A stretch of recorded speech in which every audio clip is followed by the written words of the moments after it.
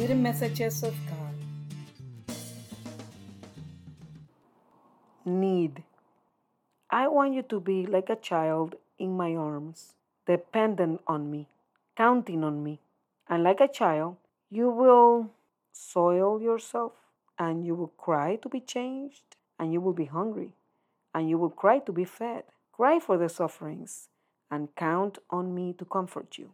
Offer them for you and for each of the members of your family. But don't be afraid when I don't change your diaper and your skin peels. I will put some cream on you. You can count on me and trust in my arms.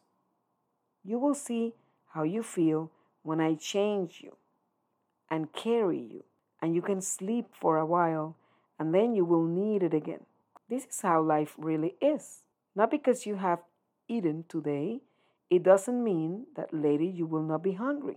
This message lets you see the nature, what is going to happen, and how it is. How many times do you fight because you don't want to accept reality? Don't fight it, accept it.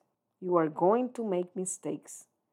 Others are going to make mistakes. That's how it is. The important thing is to know that you have a Father, God, who is watching over you like the lilies of the field, who promises you that He will be with you all the days of your life, that you are not alone, and that you should not be afraid. I don't know if you had to take care of a baby, and sometimes you cannot or should not attend their demands immediately, either because you cannot or because it is important for him to learn to wait.